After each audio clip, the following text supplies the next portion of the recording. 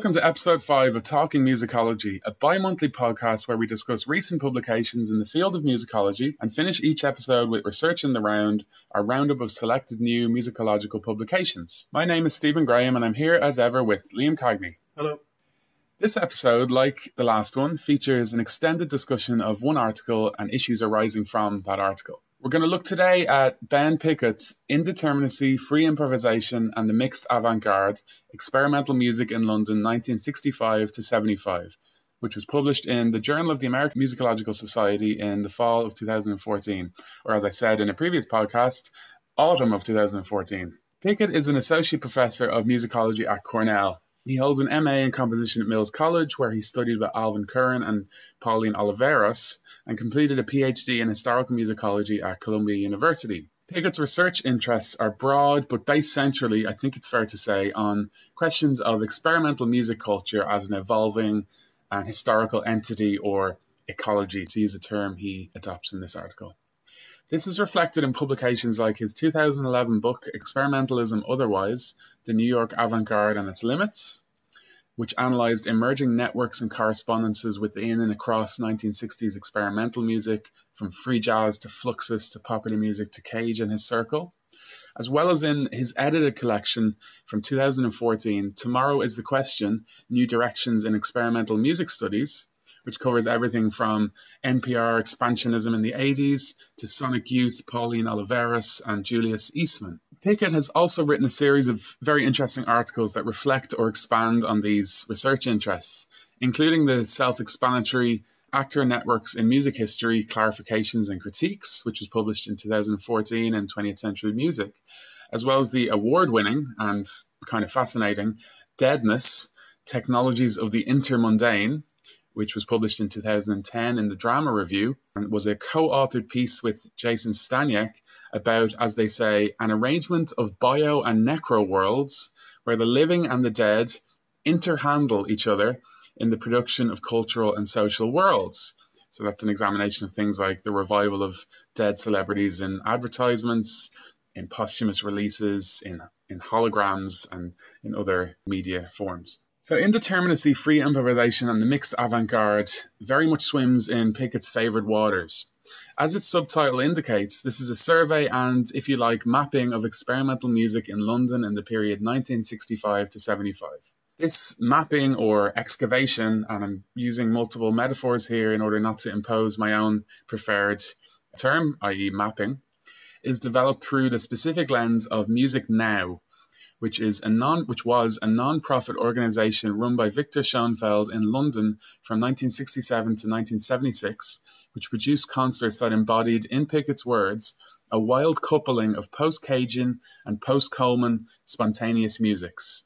That's John Cage and Ornette Coleman. This wild coupling tells a story about, in Pickett's words again, expanding experimental ecologies, about what he calls a mixed avant-garde that in his eyes took in everything from the free jazz of someone like Sun Ra to the improv of Evan Parker, Taj Mahal Travelers and AMM, the collective experimentation of the Scratch Orchestra, and even the expansive kind of rock-ish music of acts like Soft Machine and Henry Cow. Pickett's argument in this article is that through looking in detail, perhaps slightly too much detail, we'll come to this, at the historical record as represented here by archival Music Now material, press articles from the time and Arts Council's memos and other materials, as well as interviews conducted by Pickett with some of the key players, we can identify the material conditions for a mingling of musical traditions, for a stylistically heterogeneous avant-garde that included artists working with both improvisation and indeterminacy,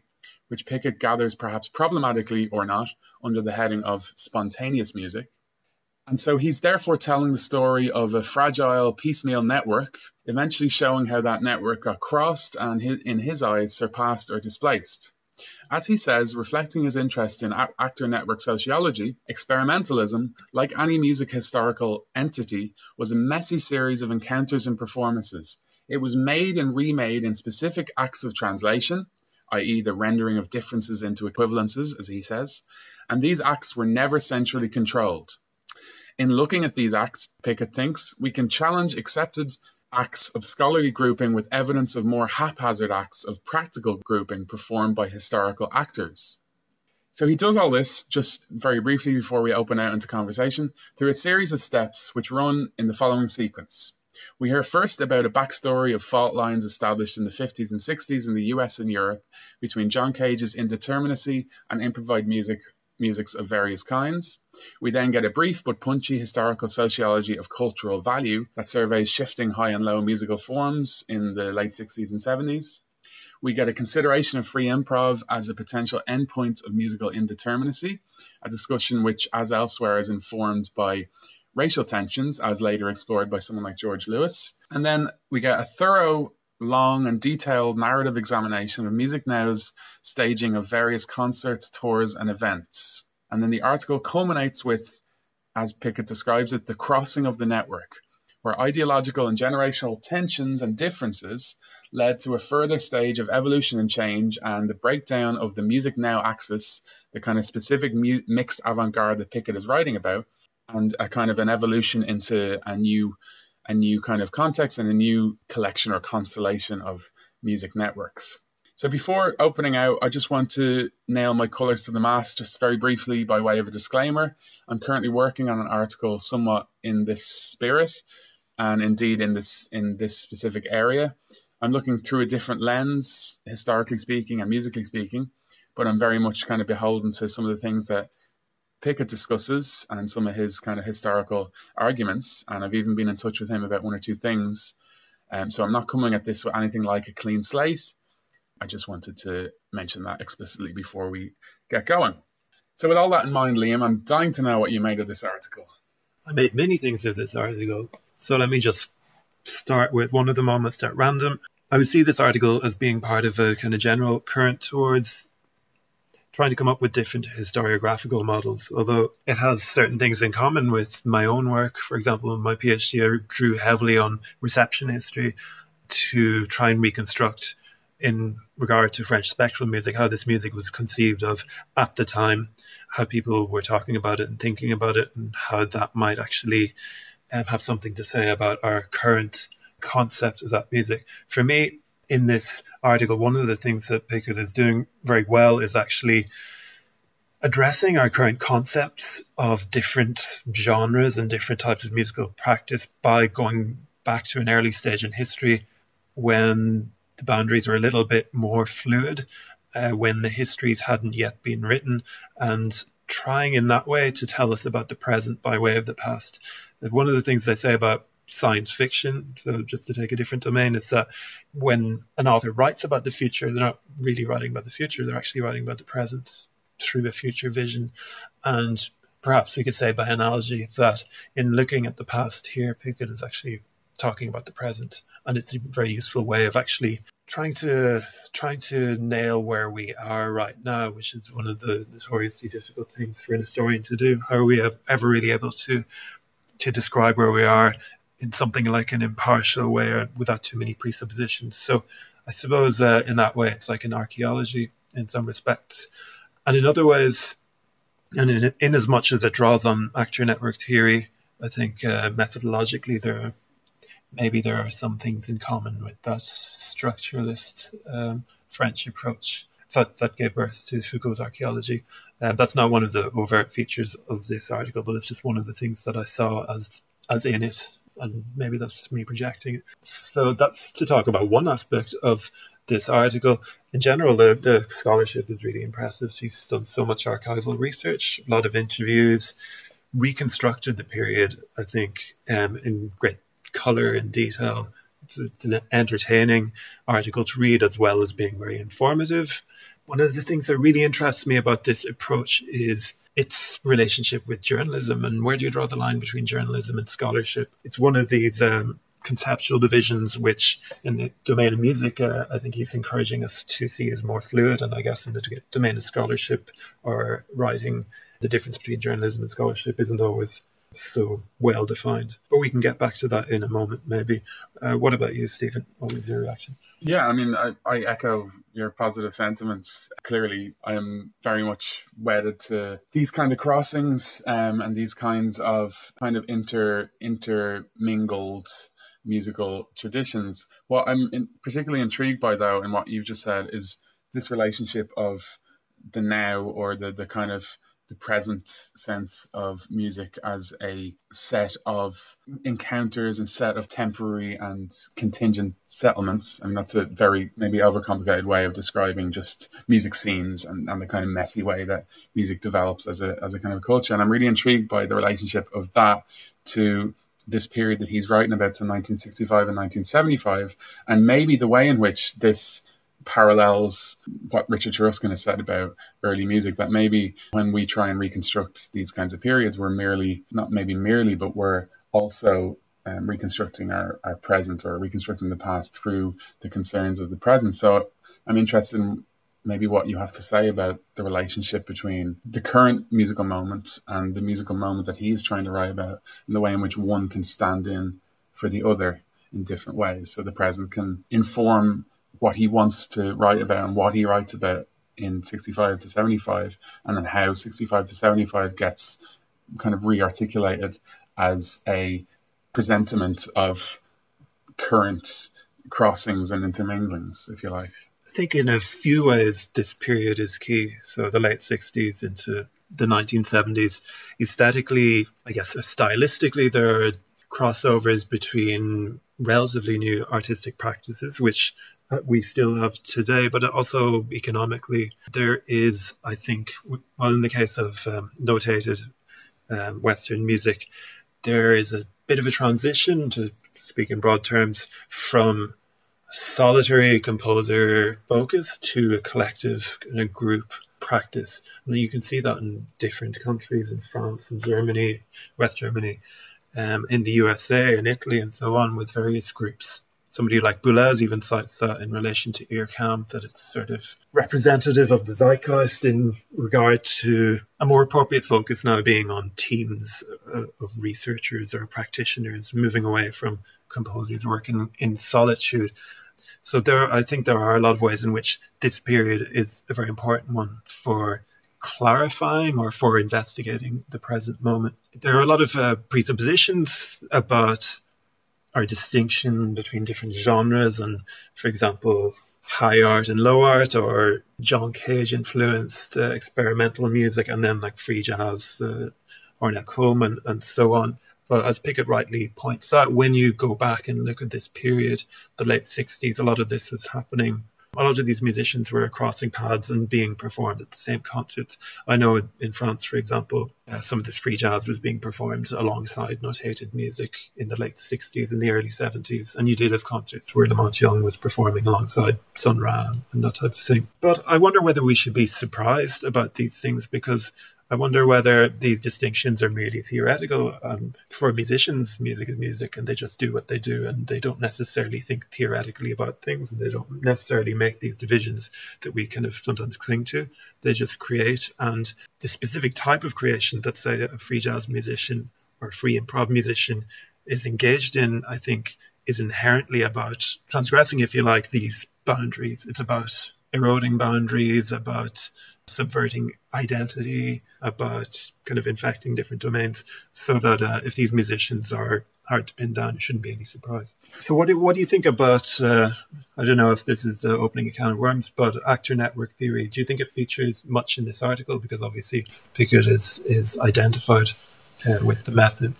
Well, I think the fundamental conceit of actor network theory, it's one of those things like neoliberalism. The theory and the practice are often two very different things. And the theory, as laid out in Bruno Latour, some of his work, and in the way I encountered it, was Prince of Networks, which is a book by Graham Harman written about Bruno Latour's work. The theory would suggest that actor networks are defined as a flat, de-antagonized network of interactions and actions and translations. And Pickett uses terms like actor, translation, and so on, which shows his kind of theoretical biases or interests. Insofar as this is a historical model which suggests that networks and actions by different kinds of actors, be they individuals, institutions, non-profit organizations like Music Now, press magazines, and so on, are significant and indeed kind of add up to musical history as such. Insofar as that is a conceit, I buy into that. Where I have a problem with actor network theory is the theory, not Pickett's application of the theory, but the theory, and Graham Harman has said this about actor network theory, is too flat. It doesn't give you a way to differentiate between the value of different acts. So if everything is merely an act of translation, why should we look at one act of translation rather than another act of translation? Why are some entities or actors more significant or powerful or prominent over other entities?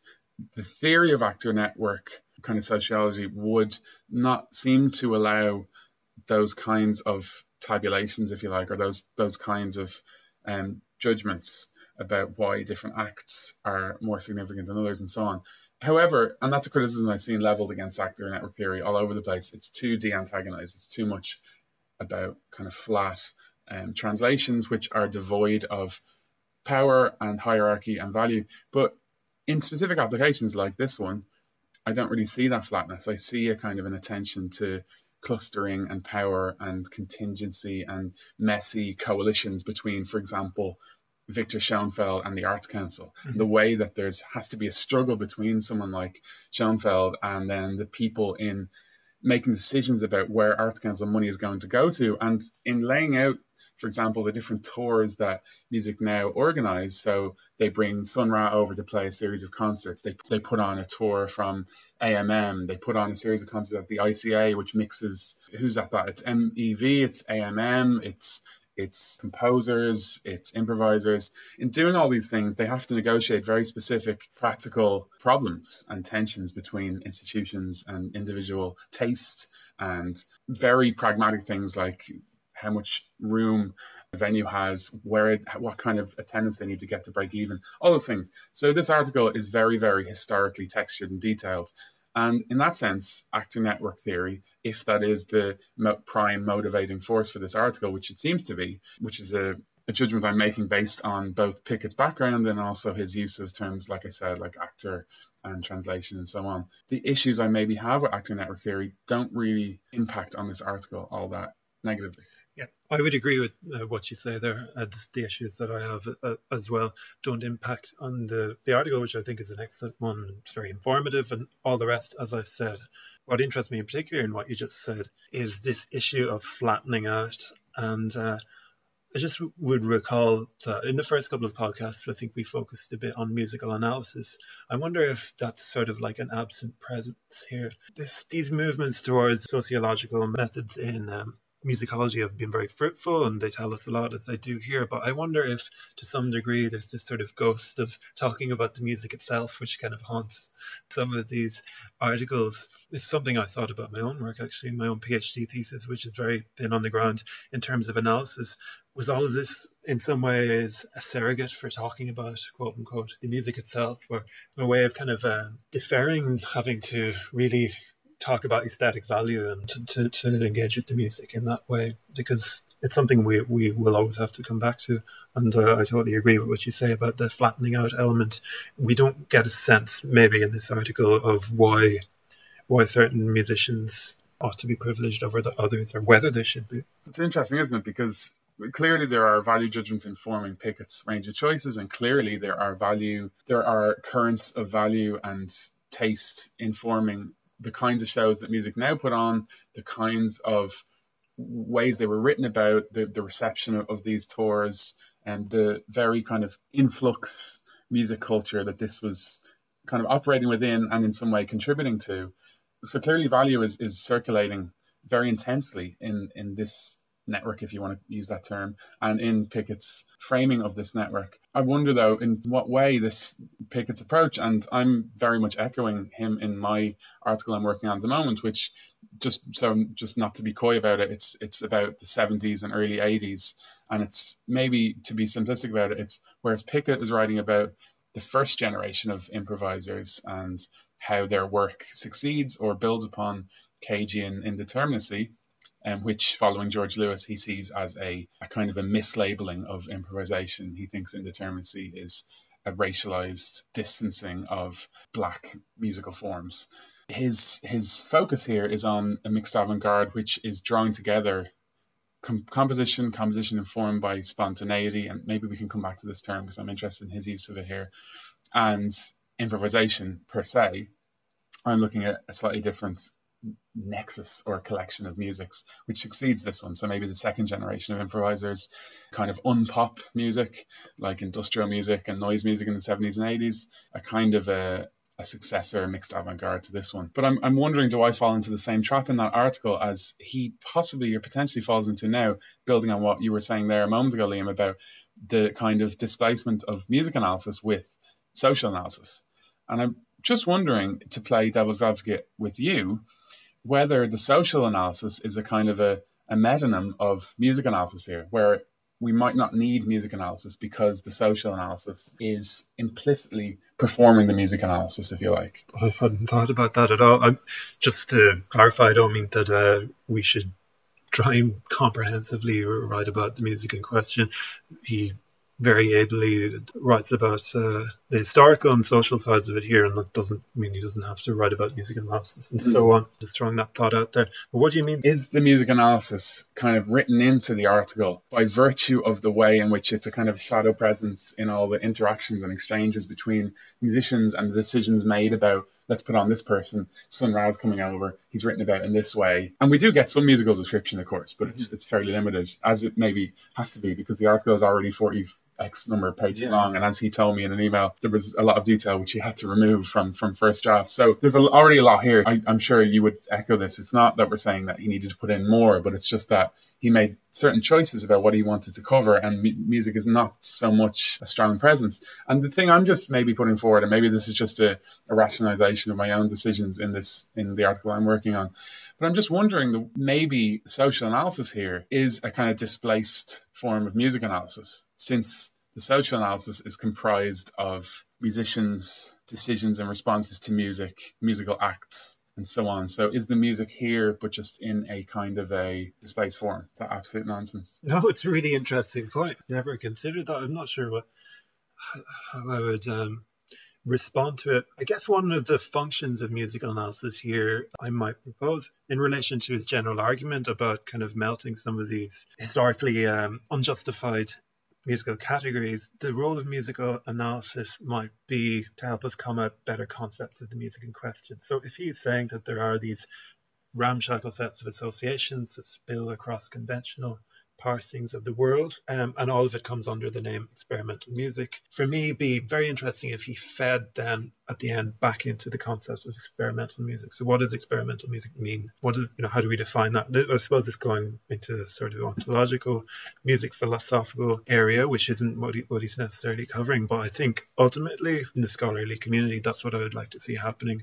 from this type of scholarship, which is very interesting. It's historiographical, it's sociological, and this is an area I'm interested in. But I think what would be most interesting is if the gains made here fed back into musical analysis and a more theoretical kind of thing. Well, okay. So there's two things there. There's the music feeding back into music analysis and feeding back into theory or concepts, if you like. And those two things don't necessarily have to be separate, but there may be two layers that might have been drawn out more.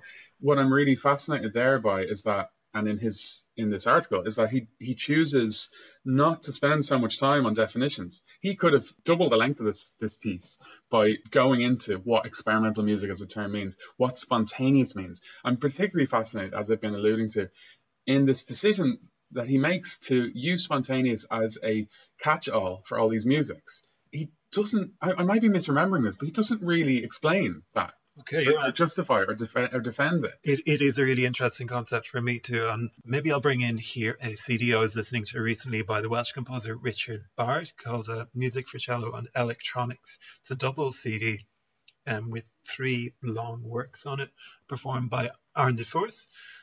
And one of the things that DeForce stresses in his notes in the CD is that this music aimed towards capturing the spontaneous sort of moment that we experience just when the two pieces of material hit each other, the cello strings and the bow, that was like a guiding principle for Bart's music. And Bart's music moves between notated composition and improvised passages in those works on that CD. So yeah, this whole idea of spontaneous music I think it's something that could straddle notated and non-notated musics, and it's something that can actually maybe help us reorient our concept. What we're talking about here is a little excerpt from Barrett's Nachts und Träume.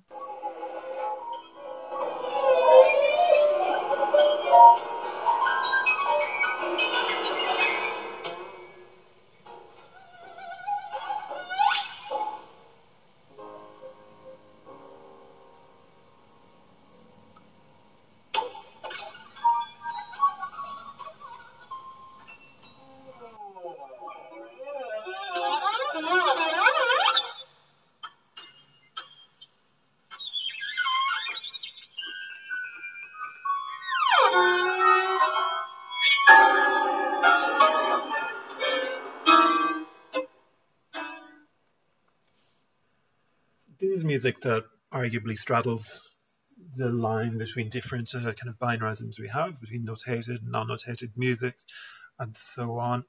We're both obviously fans of Barrett's music since we included a little bit of it in our introductory theme. But what do you find is problematic then in the term spontaneous? It's not so much problematic as potential. So there's so many avenues that term potentially kind of proposes, that it's almost as limiting as it is kind of freeing, because it's so unfettered. Like it opens up so many possibilities as a description of music that it's almost impossible for it to function in any meaningful way.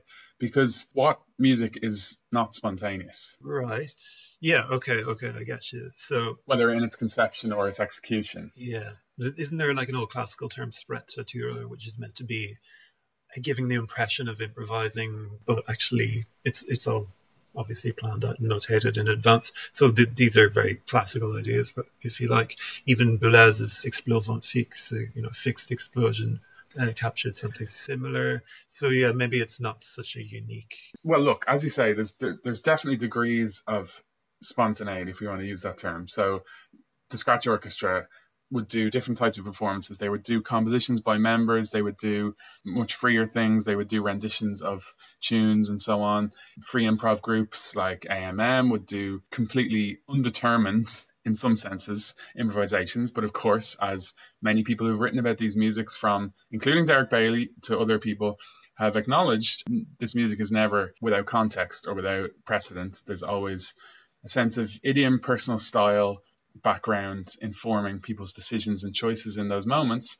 But I guess the spontaneity or the freedom in the name comes in the way in which, for example, interactions between small groups of people, as Ben Watson writes about a lot in his books, drive a kind of a risk or a musical decision making in the moment, which is fundamentally different to a performer, notwithstanding degrees of spontaneity, which can never be removed, makes decisions about replicating or trying to replicate an idealized score in certain contexts within the Western classical music tradition. Spontaneity is always informing every one of those situations, from a free improv show or performance to a pianist performing, a Brahms piano concerto.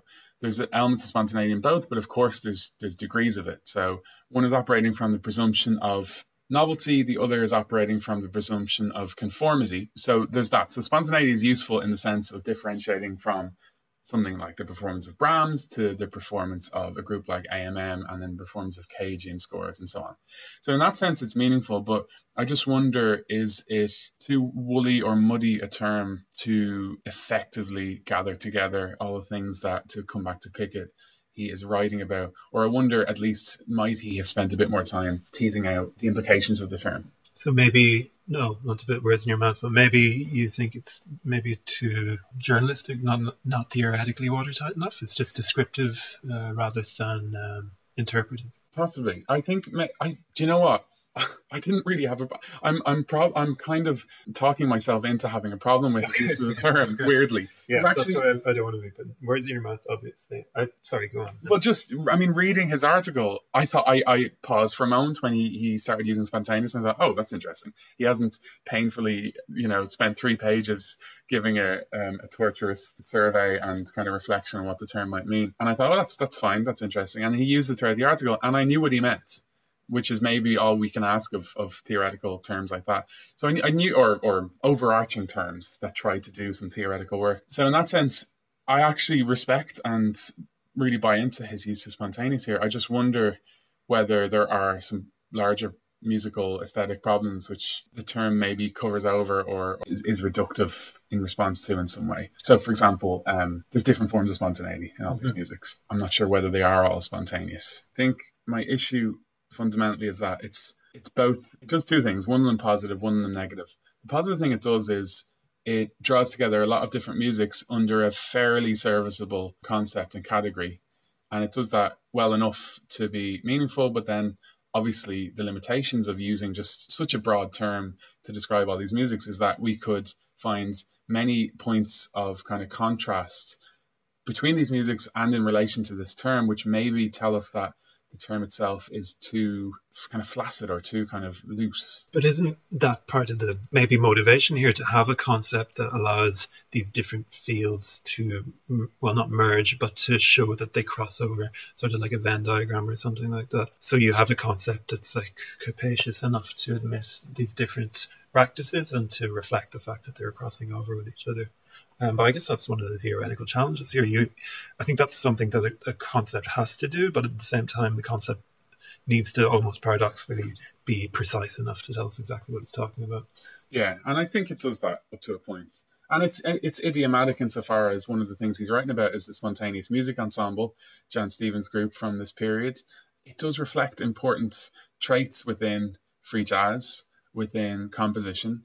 And it is maybe free of some of the racialized tensions that we find in terms like indeterminacy and improvisation. So in that sense, it is a very useful term. Okay, so we've talked in detail about certain aspects of this article. Maybe just to draw back and look at some of the global issues again. What do you think of the level of historical narrative detail he gives in the kind of central segments of this article when he moves on? So, as I said earlier, he kind of initially surveys cultural value in this period. He looks at the relationship of indeterminacy and free improvisation. He looks at very nitty-gritty questions like maybe improvisation is the end point of indeterminacy, and he's more or less convincing on some of those points depending on what you bring to the table, I guess. But when we get to the central narrative, he goes through the story of music now in painstaking detail and surveys each of the tours they put on and each of the series they put on and so on. And like I said, uses things like interviews and detail from the historical archives, such as memos and so on from the Arts Council, to bring his story to life and anchor it in kind of detail. So what did you make of all that? I found it really interesting to read. I think it was very persuasive as an historian.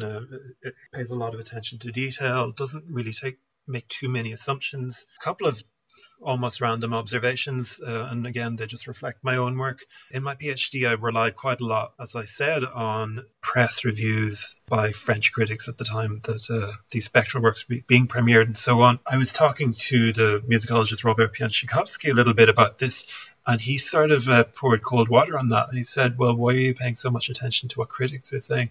Critics, even nowadays, if we think of some of the ones that maybe we dislike in, say, the English press who are writing about classical music, sometimes they don't really say what more careful listeners are actually thinking when they're responding to this music. Sometimes they don't really reflect the opinion of other musicians or music lovers who go to these concerts. So it's kind of dangerous, I think, sometimes to rely, giving a litmus test to how music is perceived at the time. I think it's somewhat dangerous sometimes to rely too much on journalism. But that's just if I'm going out of my way to be negative about what Pickett does here, because as I said, that's sort of clutching at straws. I think in general it's persuasive, but it's something to bear in mind, I would suggest. Do you think he looked a lot at journalism? Because I thought there was a lot of journalism in here, but I thought he was using it more as I guess he did use it as a kind of a primary source for some of the historical detail. I guess it's my own biases.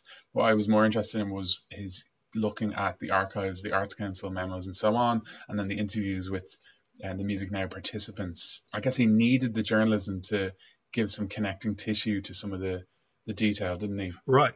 And I totally agree. The interviews are very useful here in constructing the narrative and so on, and also just making it making it pretty readable and interesting. So to get back to what I mentioned earlier, and what I actually mentioned in an earlier episode, I feel like this article benefits from actually having some things in common with, let's say, rock biography or that type of thing, where the theoretical focus is sort of in the background and the narrative is allowed to emerge. There are useful quotes, the agents or the actors, the characters or the personalities kind of come through on the page and so on. Yeah, I guess I don't have anything conclusive to say about that, but it's an interesting area. I think the style of the narrative and how that might kind of a little bit dipping a toe into journalism. Some of the expressions that Pickett uses are kind of casual. For example, he describes Scratch Orchestra as having some good buzz. On Page and Tudor, he says they contributing to the Ballyhoo was a live BBC broadcast.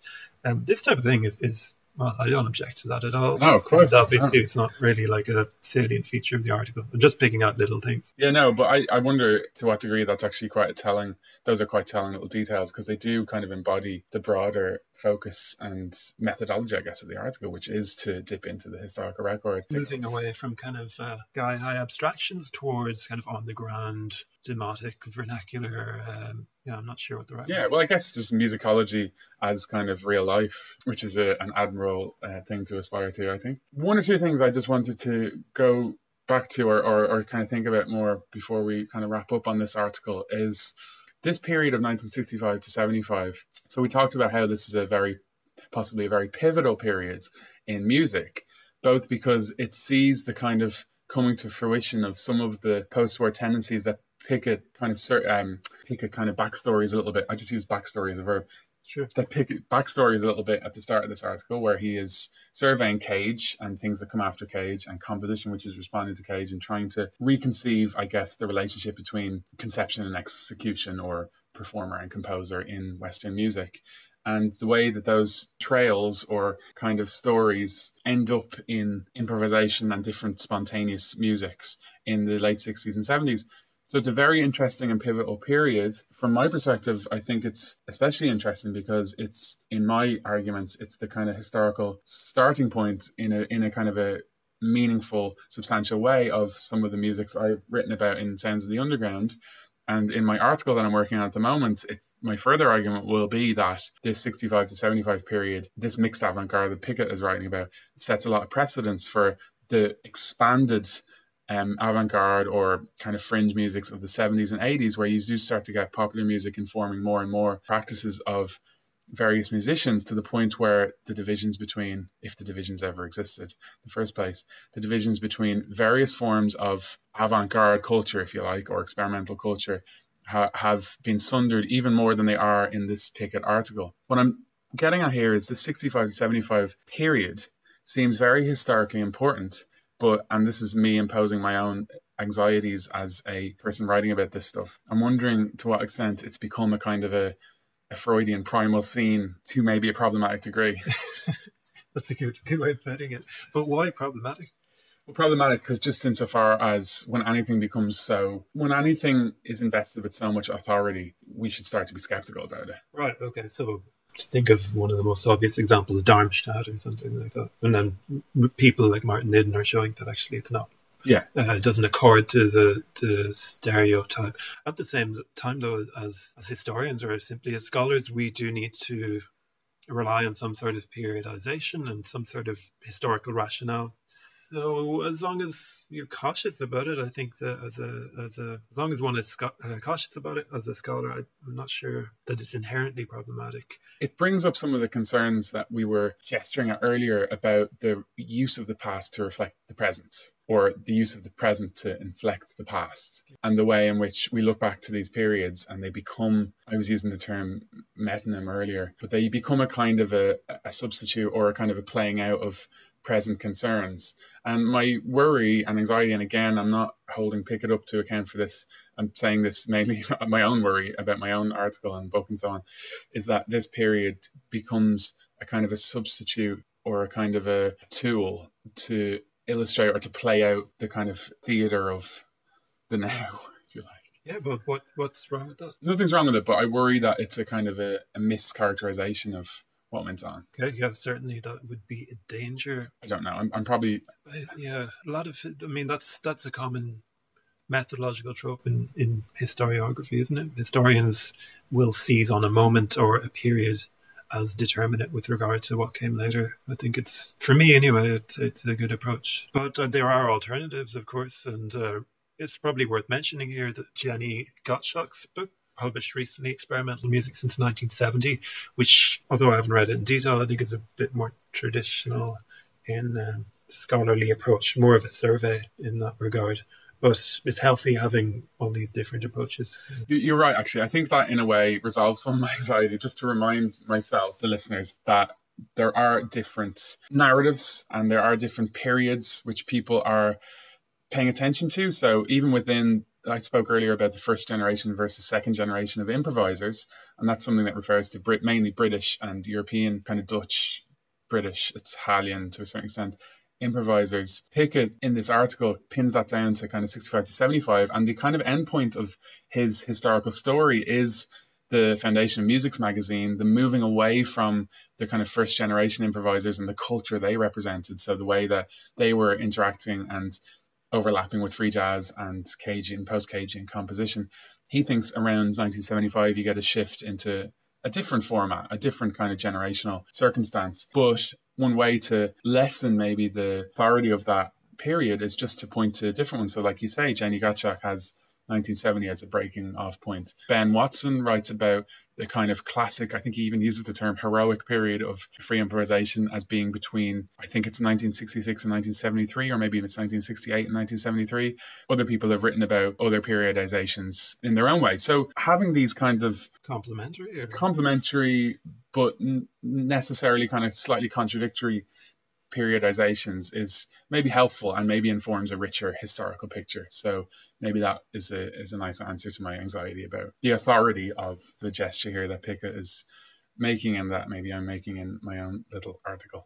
So the authority of the narrative voice or something. Yeah, something like that. Okay, so to wrap up very quickly, just to track back to Richard Barrett, actually, one of the ideas in this article is that, as we've been saying, composition and improvisation are as his term, to use his term from his Deadness article, interhandling each other, informing each other, shaping the concerns and sounds of each other's kind of traditions to a large degree at this period. Richard Barrett's work takes up where some of this stuff left off. He talks about in an interesting essay on one of the pieces included on that release that Liam was referring to. So Blattwerk, Richard Barrett has an interesting essay about this where he reflects on the different elements of determinacy and indeterminacy, or composition and spontaneity, if you like, in that piece, which is built in these two layers.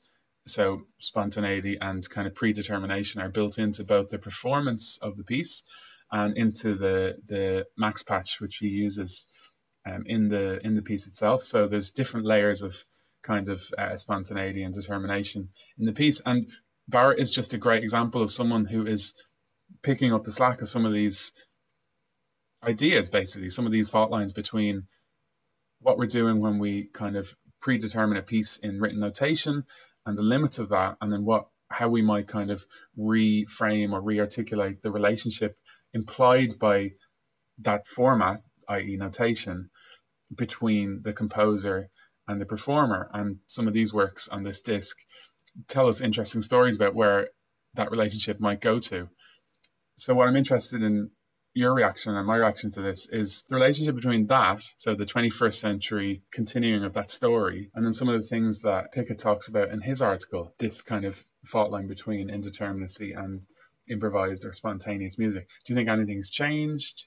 Do you think it's still a fruitful kind of tension? Do you think it is a meaningful spectrum from composition to improvisation? Or I certainly do think it's something that deserves continued attention, and I think that's where musicology can actually play a good role.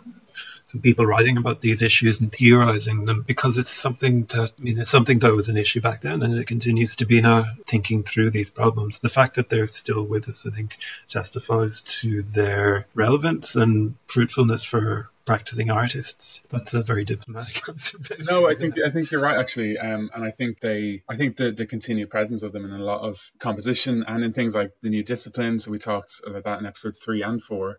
the continued and kind of persistent anxiety and concern for the relationship between the composer and the performer, and even just the figure of the composer in the first instance, what that might mean for 21st century music culture, which is defined much less clearly along high-low lines, etc., as it maybe once was, although that in itself is a bit of a historical brickbat, which a lot of people have tried to complicate. I think not enough, if I can make a grand statement, not enough composers in the notated tradition, for my taste, are exploring like joint authorship. We still are stuck in notated music with this sort of single author authority of the composer, even among those composers who maybe present themselves as more open to collaboration, but at the end of the day it still all comes down to this single name on the score. And it would be interesting to see more joint authored composition.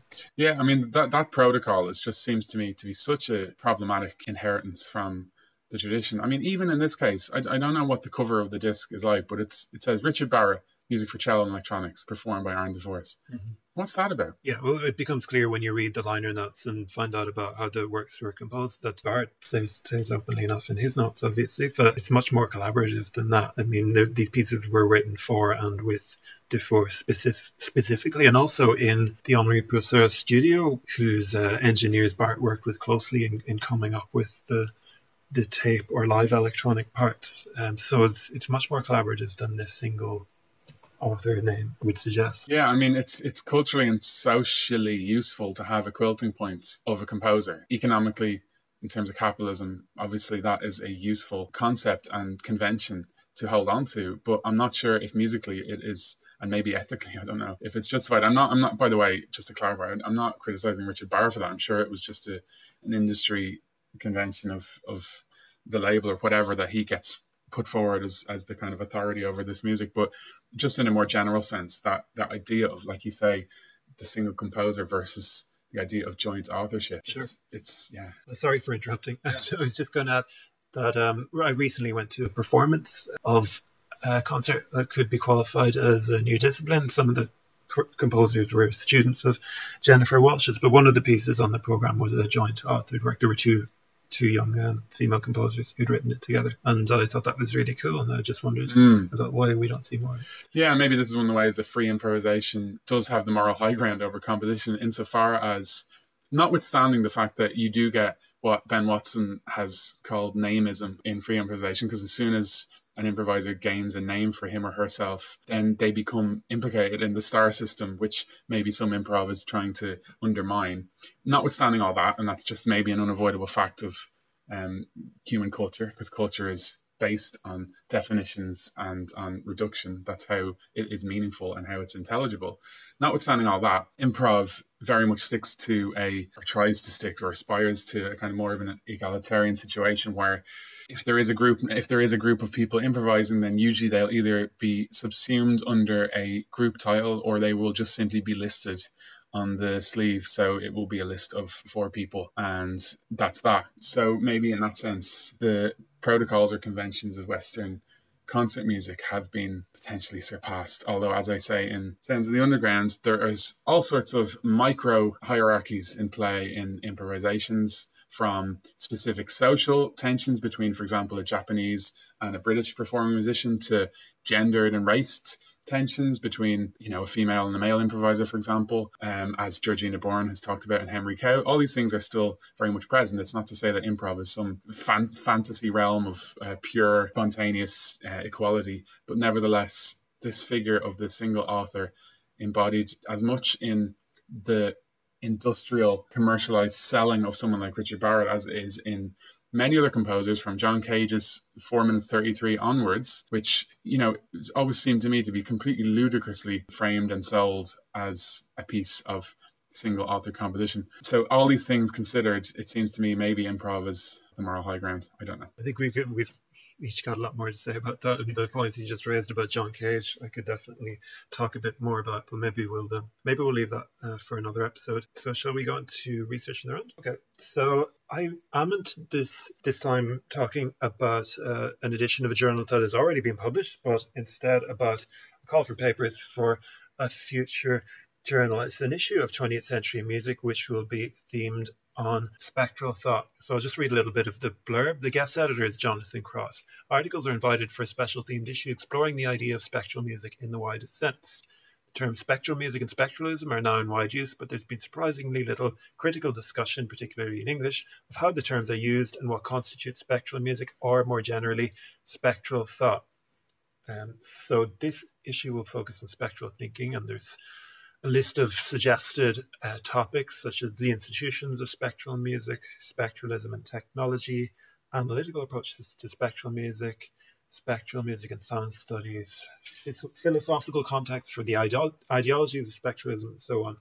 And this issue will coincide with the Oxford Handbook of Spectral Music, which is currently in the works. The issue is due to come out in 2018, spring 2018. The deadline for submissions of articles is April 2017. But it would seem to me that 2018 is going to be a spectral year.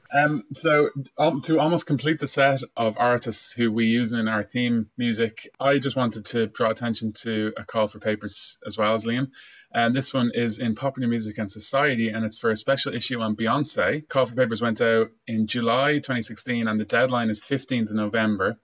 And they state that these are the editors of this issue, who will be Marquita Smith, Kristen McGee, and Christina Bad. Submissions are invited for a special issue of Popular Music and Society on the musical and cultural impact of Beyonce, the 2016 launch of Lemonade and the Formation World Tour, along with Beyonce's numerous other mass-mediated performances, musical releases, and actions, inspire not only informal evaluations of her music and public persona, but also scholarly, in-depth investigations of the values, aesthetics, and cultural significance of her work. So if you're interested in that, go to the Popular Music and Society page or the IASPM page, that's the IASPM, the International Association for the Study of Popular Music page, for more details on that call for papers. So I think we'll leave it at that for this issue. So until next time, listeners, lots of love. Talk to you later.